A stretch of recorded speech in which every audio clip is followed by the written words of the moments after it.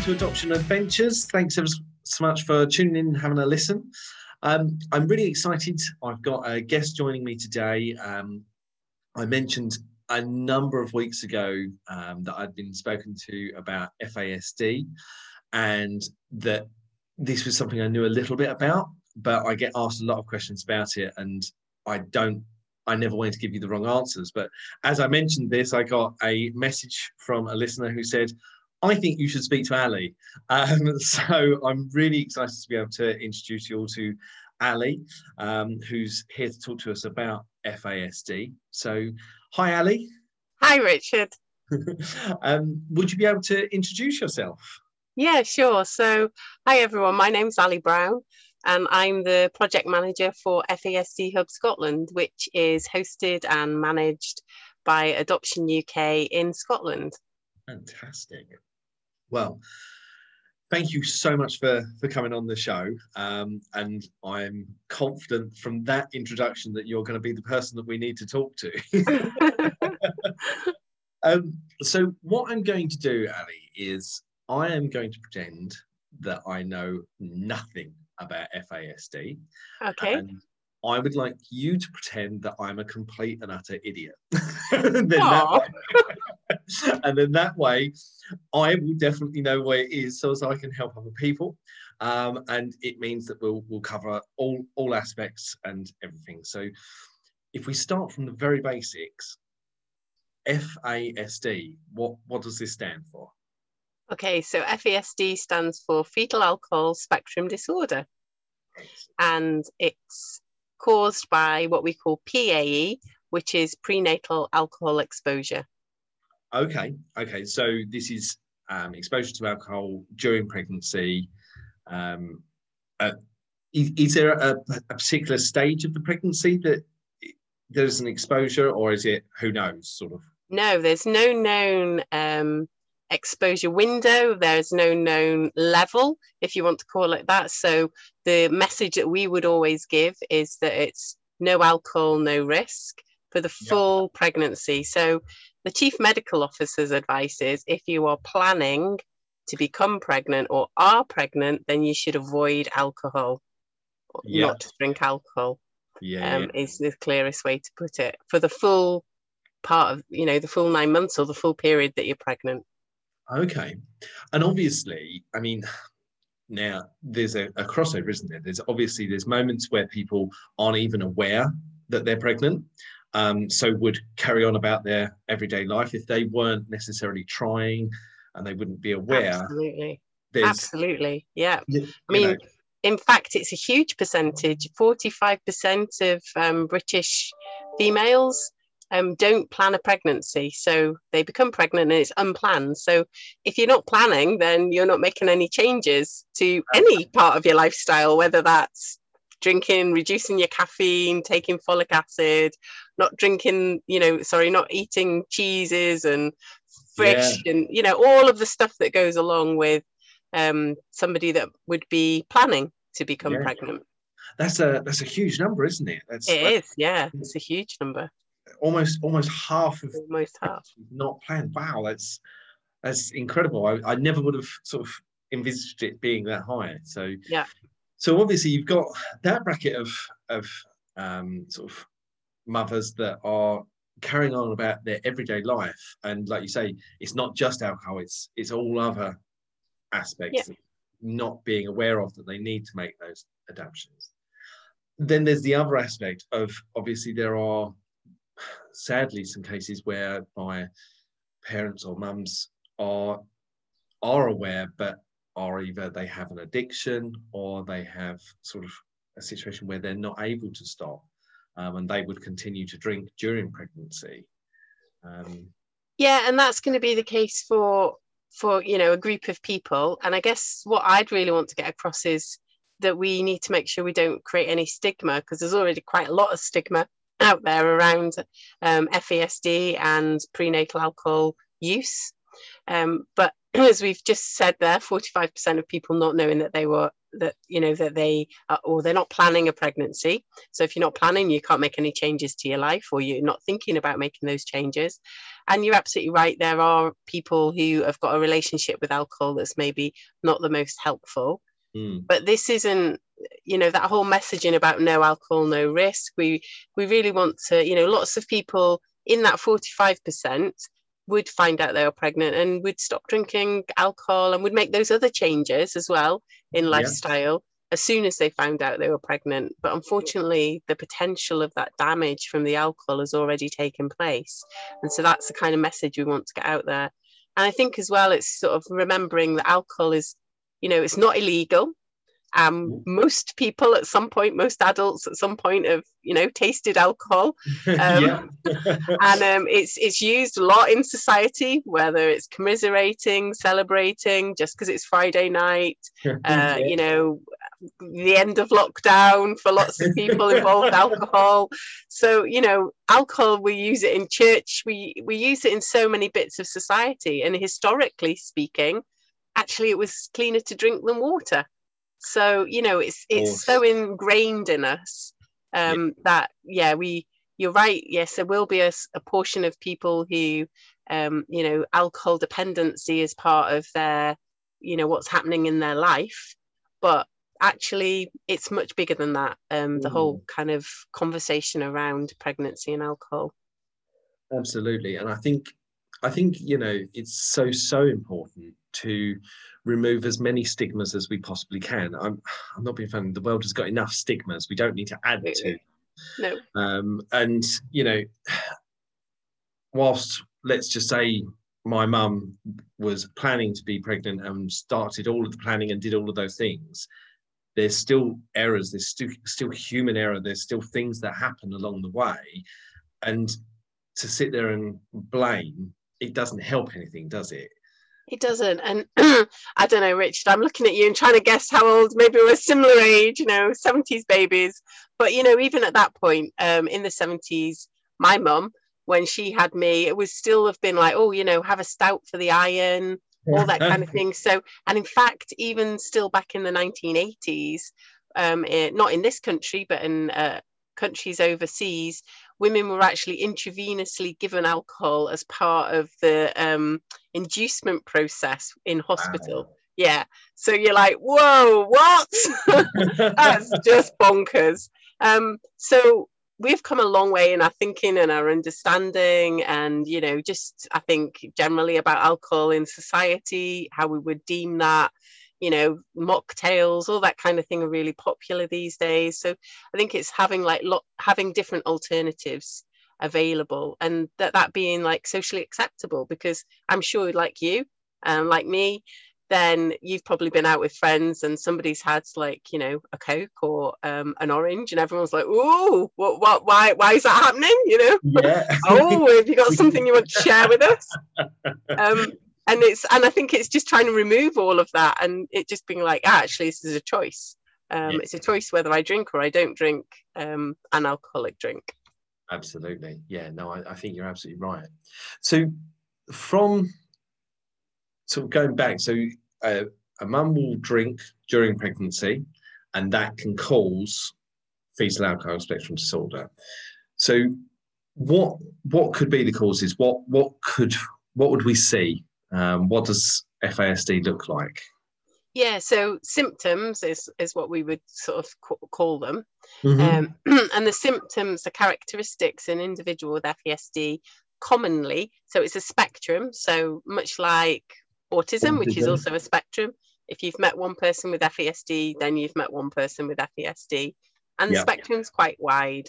Okay. But commonly speaking, people would struggle with their executive functioning. They would struggle with impulse control. They might struggle with things like proprioceptions, knowing where the sort of their body is in space and time. They'd struggle with their memory, short-term memory in particular. So once they've learnt something and laid that down, and that's become part of them, but sort of that kind of one of our posts recently was about once we've learnt habits, then we can do them without thinking about it.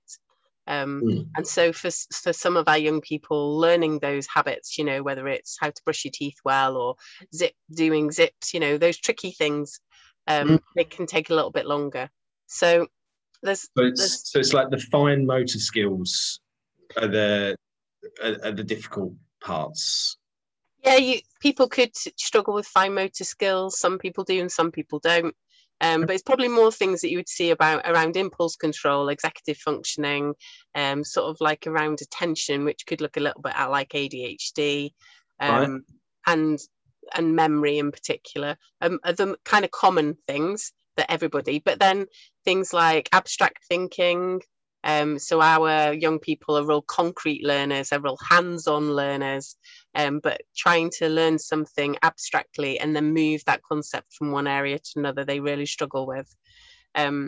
Things like problem solving and planning and solutions and find those skills, again, they would struggle with those things, partly because, having to hold things in memory, you're having to hold several things in tandem at once, you're having to move a concept that you learn in one area of life to another area of life. So yeah, it's quite a complex condition in that sense. Often people with FESD struggle with sleep as well, which is not uncommon for a lot of neurodiverse people. But yeah, sleep is a quite common thing. There's lots of different information around that, and how actually in utero, when you're exposed to the alcohol, you sleep as a baby in utero. So the alcohol is actually impinging on that sleep patterns and cycling right from before you are sitting in a cot, trying to Right, I see. So that, I mean, I think that we're going to find quite a few of these things. I had no idea that was something that would be a sort of cause and effect. I didn't even give it a thought. So so alcohol is like the most toxic substance that you could expose a baby to, with the most long-term damage. So we would say it's more toxic than heroin, cocaine, things like that, because of the long-term damage. And again, that often really surprises people. Yeah, I mean, that is really, really baffling, and again highlights just the massive risk. Like you said, 45% of pregnancies unplanned, unknown. So that's a big window of risk, isn't it, for a substance that, like we've said, is a legal and popularly used substance. Absolutely. So that, I suppose it's the same as with autism. If you say autism, people, not so much anymore, I don't think, but their initial thoughts would go to Dustin Hoffman in Rain Man, and autism is straight to that. And it's, like you say, I've met one person with autism, therefore I've met them all and they're all going to be like this, when actually, no, you've met one person with autism. That means you've met one person with autism. And the same with FASD. So with that in mind, sort of what are the long-term effects or long-term symptoms of FASD? Would they necessarily stay in place? So let's just say the sleep issues or the memory issues. Would that be something that you would see right up into adulthood? Or are there things that you support? Yeah, so sort of typically speaking, we would say that FASD is spiky. It's got a spiky profile. And what that means is people can quite often do something in the morning, they get quite tired, they get cognitively fatigued. So by the afternoon, they might not be able to do that same thing. That can be really confusing as a caregiver, but also as a teacher in a classroom. Or from one day to next, because of like that short-term memory thing. They did something yesterday, but they can't recall that information today. And quite often what you'll find is they might fill in blanks as well. So confabulation, I'm sure you've talked about that at some other point. But our young people have got amazing memories for filling in the blanks. Or mismemory, oh God, I can't even say it. Remembering things that have happened. So, they think something happened and because they can't remember it, so they'll just sort of fill that in instead. And then that actually becomes their memory. Yeah. Which is really confusing if that's the world you're living in. And actually, there's some kind of research to show as well that actually takes more brain function for our guys. So they're needing to like use more oxygen just to do those, sitting still at a table could be really challenging, because their parasympathetic system isn't kind of calm all the time. It's always sort of on the go. So that just in itself is taking more energy to sit there, and then you've got to try and listen to what a teacher's saying, and you're not getting distracted by your friend that sat next to you, or you're not getting distracted by all of the other things happening in the classroom and other children. So it's quite hard for them in some senses. And that spiky profile it goes all the way through life. FESD unfortunately is a lifelong condition. There isn't there is no solution, but there is lots of things that we can do to accommodate somebody and to support them and give them the right scaffolding. So early diagnosis, really important, and having those around them that understand and are able to scaffold so that they're able to succeed in life, which they completely and utterly can do. Absolutely. Yeah. I suppose it's very easy to hear a lot of these things and hear that sort of diagnosis and those symptoms and think, oh, crikey, there's no light at the end of that tunnel. That's just going to be doom and gloom, and you're always going to be challenged with it. But actually, it's the same as autism. I would suggest sort of most disabilities actually, and attachment disorder, FSD. It's not sort of like, that's it. You're never going to see any light at the end of the tunnel. Actually, you can put some things in place, and you can put some building blocks in place and coping mechanisms in place to help our children to grow into high functioning. I'm using the bunny ears normal here, but just sort of everyday human beings. Because I imagine, and I don't know, but I imagine there's a lot of people out there with FASD that aren't even aware that they've got FASD. Absolutely. So one of the league tables that we maybe don't want to be on, but we are, is the number of alcohol exposed pregnancies. So in the UK, that's just over 40%. So, sorry. Big number. So 40% of pregnancies would be alcohol exposed. Wow. And that is fourth in the world. So it's not a league table that we want to be on. No, it's a league table we are on. And you're absolutely right. FESD, because prenatal alcohol exposure might not be always considered, might not be asked about, maybe isn't recorded. For children that come through the care system, then it's dependent on a social worker having written it down or health visitor, and for that record to follow the child, which often it wouldn't. Yeah. So things like in Scotland, we have the SIGN guidelines, sorry to interrupt. And in England, shortly they'll have the NICE quality standards. So the NICE quality standards will hopefully make a difference in relation to the history of the child pre-birth, and that history going with them, not staying with biological mother. Especially for children who are not going to stay in that family, then that's in the future, then that's really critical. Yeah, and I suppose that's a bigger picture as well, isn't it? It's about actually getting more information and more medical information that can be passed on to just give people a fairer crack of the whip and a fairer opportunity to do the right things. Absolutely. Yeah. So what could we do as adopters if we are presented with a profile of a child or children that there is a diagnosis of FASD? What can we put in place to help these children? Well, as an adoptive parent myself of 3 children, one of whom's got an FASD diagnosis, so I'll speak from my own experience. I'd be saying definitely be joining Adoption UK, be getting in touch and joining a local support group, which there are many now. FASD has been quite a grassroots sort of movement, if you like, until recent years. So there's FESD Alliance UK, which FESD Hub, which I represent as part of, but that has many organisations across the whole of the UK. So join a local support group. Obviously, you'd be more than welcome to come and join the hub. We have an online support group. Well, it doesn't matter where you live in the world to be part of that. Oh, fantastic. And there are others as well. If you search in Facebook, you'll find many. And through that peer support, you kind of, it's a bit like other elements of adoptive parenting.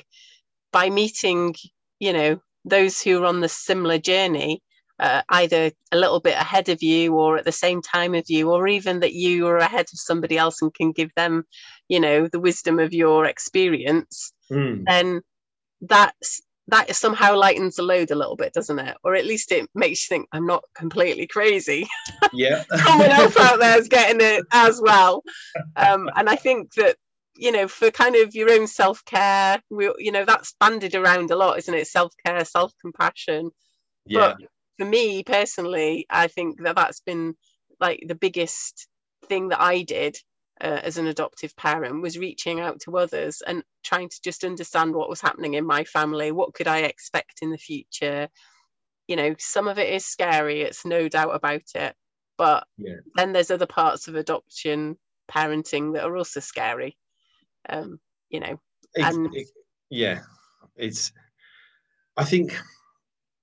suppose for me, I think if you throw yourself into it with love, care, and affection and time, there's so many scary elements, but actually the rewards are amazing. So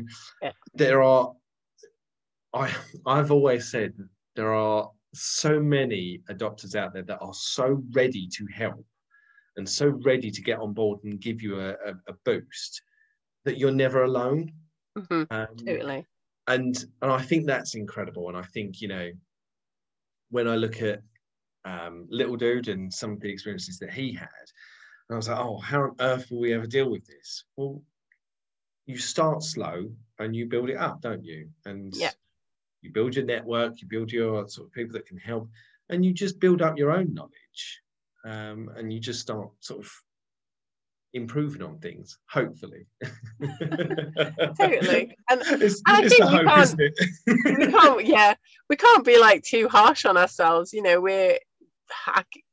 can read loads of books, and our kids never read the book, do they? They never follow the chapters the way you've read it. I remember at one point one of my eldest being like, oh, Mummy, you've been reading a book again, haven't you? It's like, you can see straight through me.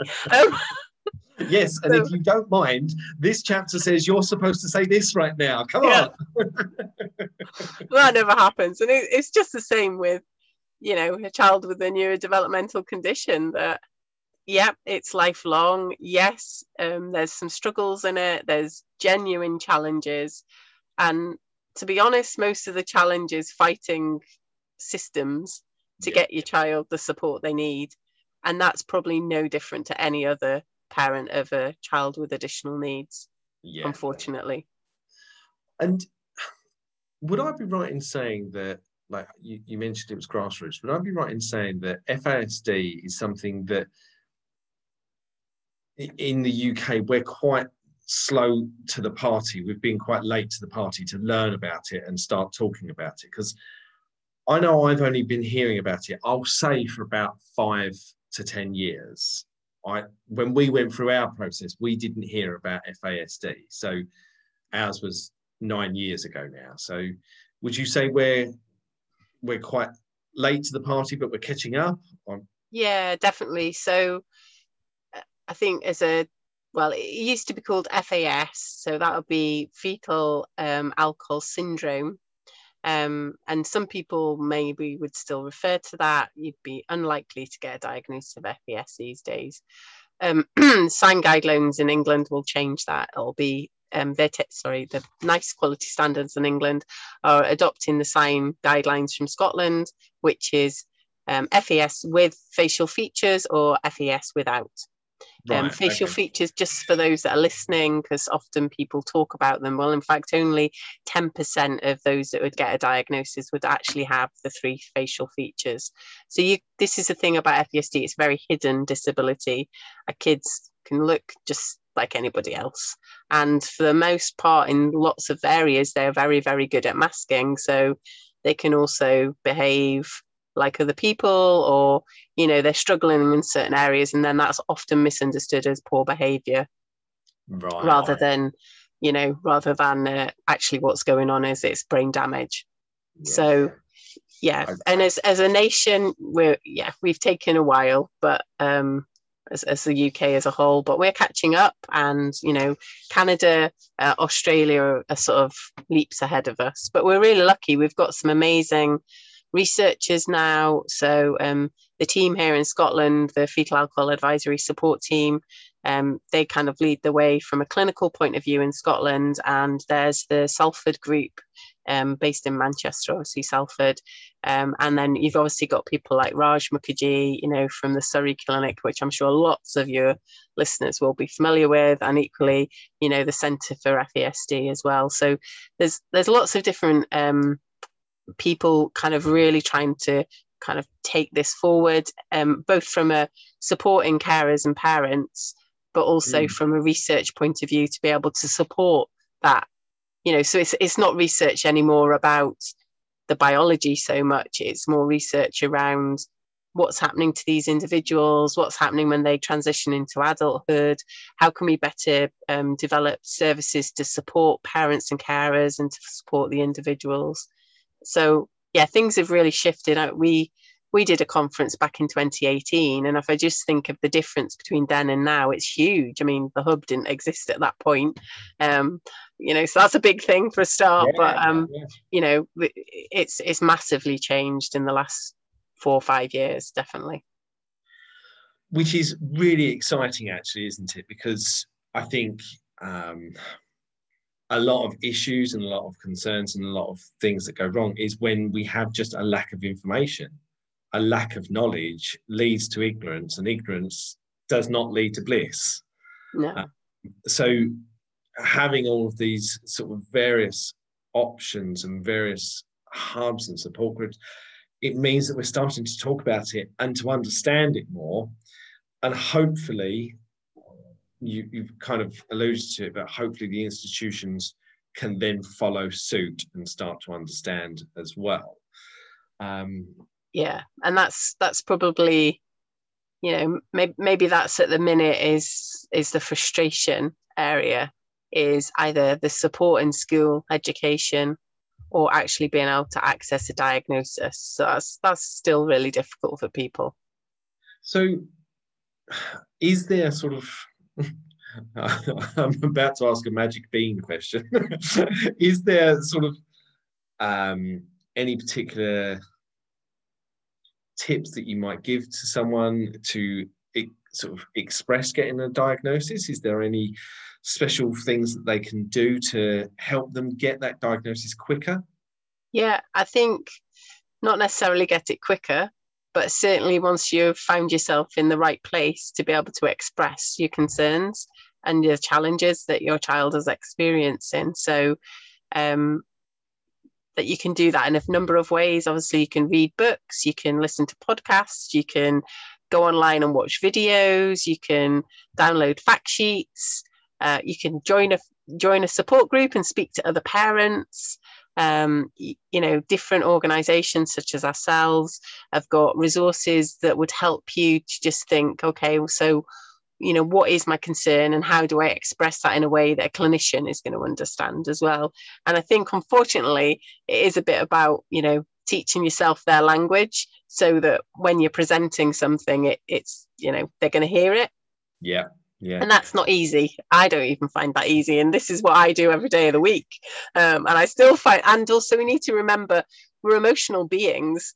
So, you know, I can sit and help another parent in a meeting around the child for school. But if I'm sat there as the parent, I'm emotionally engaged in this thing in a way that I'm not when I'm supporting another parent. So we also, you know, it is about self-care. It is about remembering that we're not superhuman you know, beings. And I always laugh with my son's educational psychologist and say, look, I went through the adoption process. Part of that process was assessing if I could advocate for a child that I didn't yet even know. And I did that. And now please don't get upset when exactly what I'm doing. I'm advocating for my child. Yeah. And I think we just sort of, I don't know, is it like having a little mirror on the wall and you just got to tell yourself some good things about yourself each day, just because we all have self-doubt, we all have disbelief that, is this going to happen? And we can all go to like a dark place about what the future might be. So when I'm delivering training, we talk about any parent that's become a parent through any way has the guilt badge sort of sewn onto their arm as soon as they become a parent. But we talk about within adoption, it's kind of welded onto you. And you feel this guilt of, oh, right, okay. So like you said, I've promised I would be an advocate. And I've seen that so many tall people have let these kids down. I will not be that tall person. I will be the right one. And naturally, because you're a human, you won't get it right 100% of the time. And the second we do, we fall off that sort of perch that we've put ourselves on and feel utter guilt for getting it wrong. Yeah. But we shouldn't. And this is what I try to talk about on the podcast and in training. Everyone gets it wrong. Everyone makes mistakes, and there is no such thing as perfect. And I don't believe that there ever will be when it comes to parenting. That's okay. Yeah, totally. Okay that we get it wrong and that we misunderstand something. And I guess. And it's about the repair, isn't it? It's about what you do with that, and it's about whether that's a repair with your child, with your spouse, with your partner, or whether it's a repair with a teacher. I've fallen out with teachers, and it's just like, well, okay, I'm just going to have to swallow my pride here and just say, yep, sorry, I was a bit wrong there. But I was a bit emotional. Hope you'll understand. This is really important to me. And it's about how we repair. And actually, that's what we're then demonstrating to our children as well. We have a funny saying in our family, which is about, I'm just, because I'm like Mary Poppins, I'm practically perfect. It's actually my husband that says it, not me. And the kids all laugh now because they're at such an age where they can understand the irony of it. But it is that thing, well, nobody is, are they? Nobody is. So let's not pretend. And it's about how do we repair those things, and how do we then move on and move forward and keep relationships and keep building. Absolutely. And I guess as well what you mentioned there about sort of the institution and within education, I mean, the work that I do with adopters and the conversations I have within adoption, I would say at least 40% of my conversations will come back to education and some form of struggle that someone has had within the educational sector. Would you have any guidance or tips for a parent that's got a child that's got that diagnosis? Would you have any suggestions? What a perfect link in, Richard, to yes, we've just released 6 fact sheets on FASD and education. So they're free to download from the FASD Hub web pages within Adoption UK website. So I can make sure you've got the link and you can share it on the bottom of the podcast. Perfect. So there's all information there about, planning a meeting with your child. It is Scottish specific around the rights and legislation, but obviously equally they'll be the similar in England. But, sort of transitioning your child into school, so things that you can do as a parent carer, but also the way to ask school to do those things, what you could expect from school. And 2 of the fact sheets are specifically for teachers as well. So we're really lucky within our team. We've actually got 2 teachers that work for us as our FASD education advisors. So they're qualified and they're working teachers, and they work part-time for us as well. And we've also got collaborative working with 2 clinical psychologists that have fed into that. So the fact sheets have been through Education Scotland as well. So, they're a great resource, and they're free for everybody. It doesn't matter where you live. Well, I'll make sure I've got the link for that to share on that, because what an incredible tool to have. And it sounds like there's been a crap load of work gone into doing that and making those work. So that's fantastic. I'm confident there will be so many adopters out there that are so grateful for that piece of work, because again, it comes back down to educating, doesn't it? Yeah, it does. And we're just in the process of putting together, which will be available in the autumn, some strategy training workshops, which will be available both to teachers and to parents, carers. And we also do, and some of those are free of charge, which you don't always get.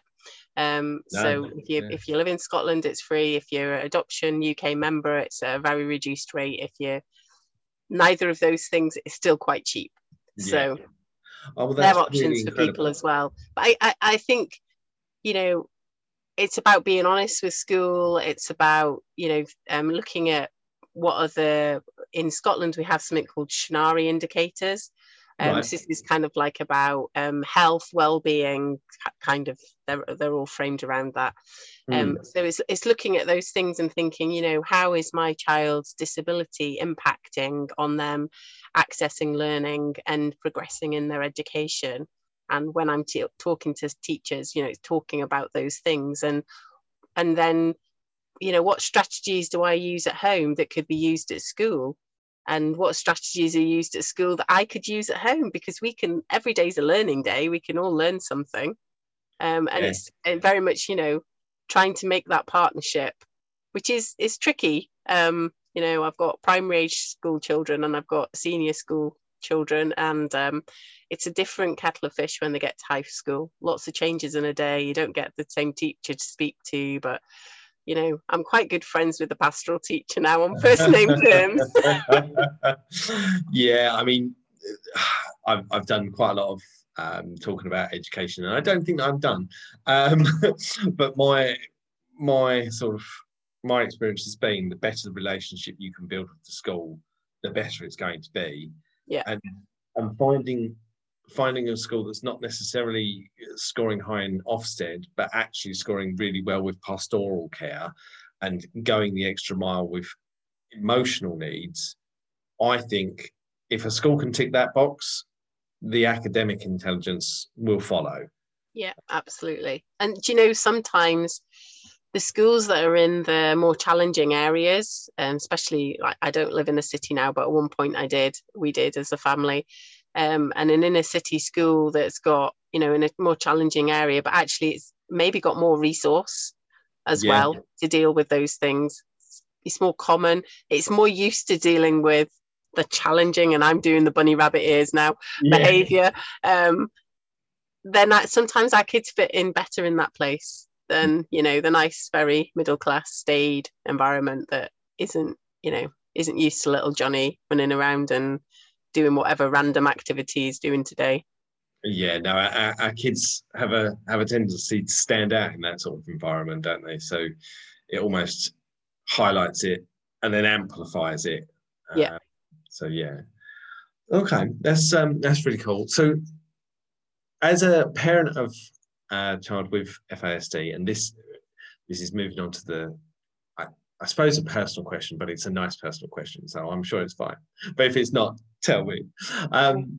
Would you have any sort of tips from your own personal experience? Would you have any guidance, or, to put it in a trickier way, if you could go back 10 years or 5 years and say to yourself, right, here's what I would do differently or the same, what would you suggest to other adopters? Change your expectations. Nice. Change your expectations to meet your child's abilities and to meet your child, the way your child's brain works. So look at it through an FASD lens. Learn what makes them tick, learn what makes them excited, and engage them through those things. And, it's not, changing your expectations doesn't mean that you're not hopeful for their future, that you're not, wanting them to succeed. You're not wanting them to achieve the very best that they can, but it's just changing what your expectations might be. I think a lot of parents that I speak to, you just hear, we kind of, I think, have to really own the grief and loss. And it's our grief and loss. It's not really our child's, because they're just on the start of life. Yeah, absolutely. Well, that is really, really lovely. And I think that as adopters, we should do that anyway. We shouldn't set an expectation as to our own. We should see what our children can achieve, because I think that there are many pillars of success, and I think it would be very dangerous and indeed foolish of us to say, let's just take education. They need to be academically intelligent in order to be successful, or me to say that they are successful. Actually, what's a win for them, and what works, and what is a great end result for this individual. Yeah. It's that old thing, isn't it, about pick your battles, you know? Yeah. I never thought I'd be the parent that allowed chocolate spread for breakfast. Quite frankly, if eating chocolate spread means that we can get out of the house when we need to, then chocolate spread for breakfast is fine. We're just not going to have it for lunch and tea. And we're pretty clear about that. Yeah. And we have this like ongoing negotiating conversation every morning, and we're getting there. It's becoming a habit. So, you know, it's able to be repeated back to me. Well, I'm choosing to do this right now, Mummy. And I know I can't have it for the rest of the meals today. That is correct. Well done. That is a big tick, and we are moving forward. Absolutely. Yeah. Claim those wins. Absolutely. Well, that's that's made me smile, because that's adoption, that's parenting, isn't it? It's claim the win, enjoy the win when you have it, pick your battles. If you lose a battle, it's all right. You can come back to it. That's awesome. Well, I'm gonna wrap things up, because I'm aware of your conscientious of your time. Is there anything else that you would like to say to adopters? Obviously, I'm going to make sure that I've got all links to get back to you, so as people can sort of drop you a line or ask you any questions. But are there any other sort of things that you think people should be aware of or know? No, I mean, I suppose if I was going to sum up FASD, then I really, really like the way that CAN FASD, so they're a research sort of organisation within Canada, but have led the way on developing some of the supports for parents and carers as well. And this is how they describe FASD. So FASD stands for fetal alcohol spectrum disorder, as we've said. It's a lifelong disability that affects the brain and body of people who are exposed to alcohol in the womb. Each person with FASD has both strengths and challenges, and will need special support to help them succeed with many different parts of their daily life. But that's absolutely what they can do. They can succeed. Yeah, it's the same as, again, I keep going back to autism only because I work with people, adults with autism, but it's the same as autism. It doesn't mean that you won't be able to function in life. It doesn't mean that you won't be able to move on and have independence and achieve things for yourself.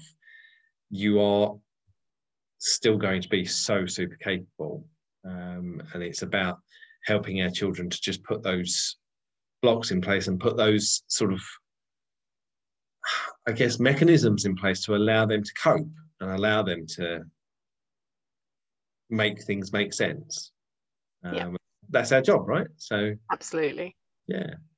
Lovely. Well, thank you again, Ali, for your time. I know it's going to help so many people. I've learned a lot today, which is really great, and it puts me in a much stronger position to talk to other people about it. But at the end of each of those conversations, I will be giving them your details. But yeah, thank you again, and a huge thank you from all of our listeners. I know that it's going to be incredible information for them. So it's really, really wonderful to have had you on. So thank you very much. You're welcome. Thanks for inviting me, Richard. No worries. Enjoyed it. Thanks so much, everyone, and I'll catch up with you next week.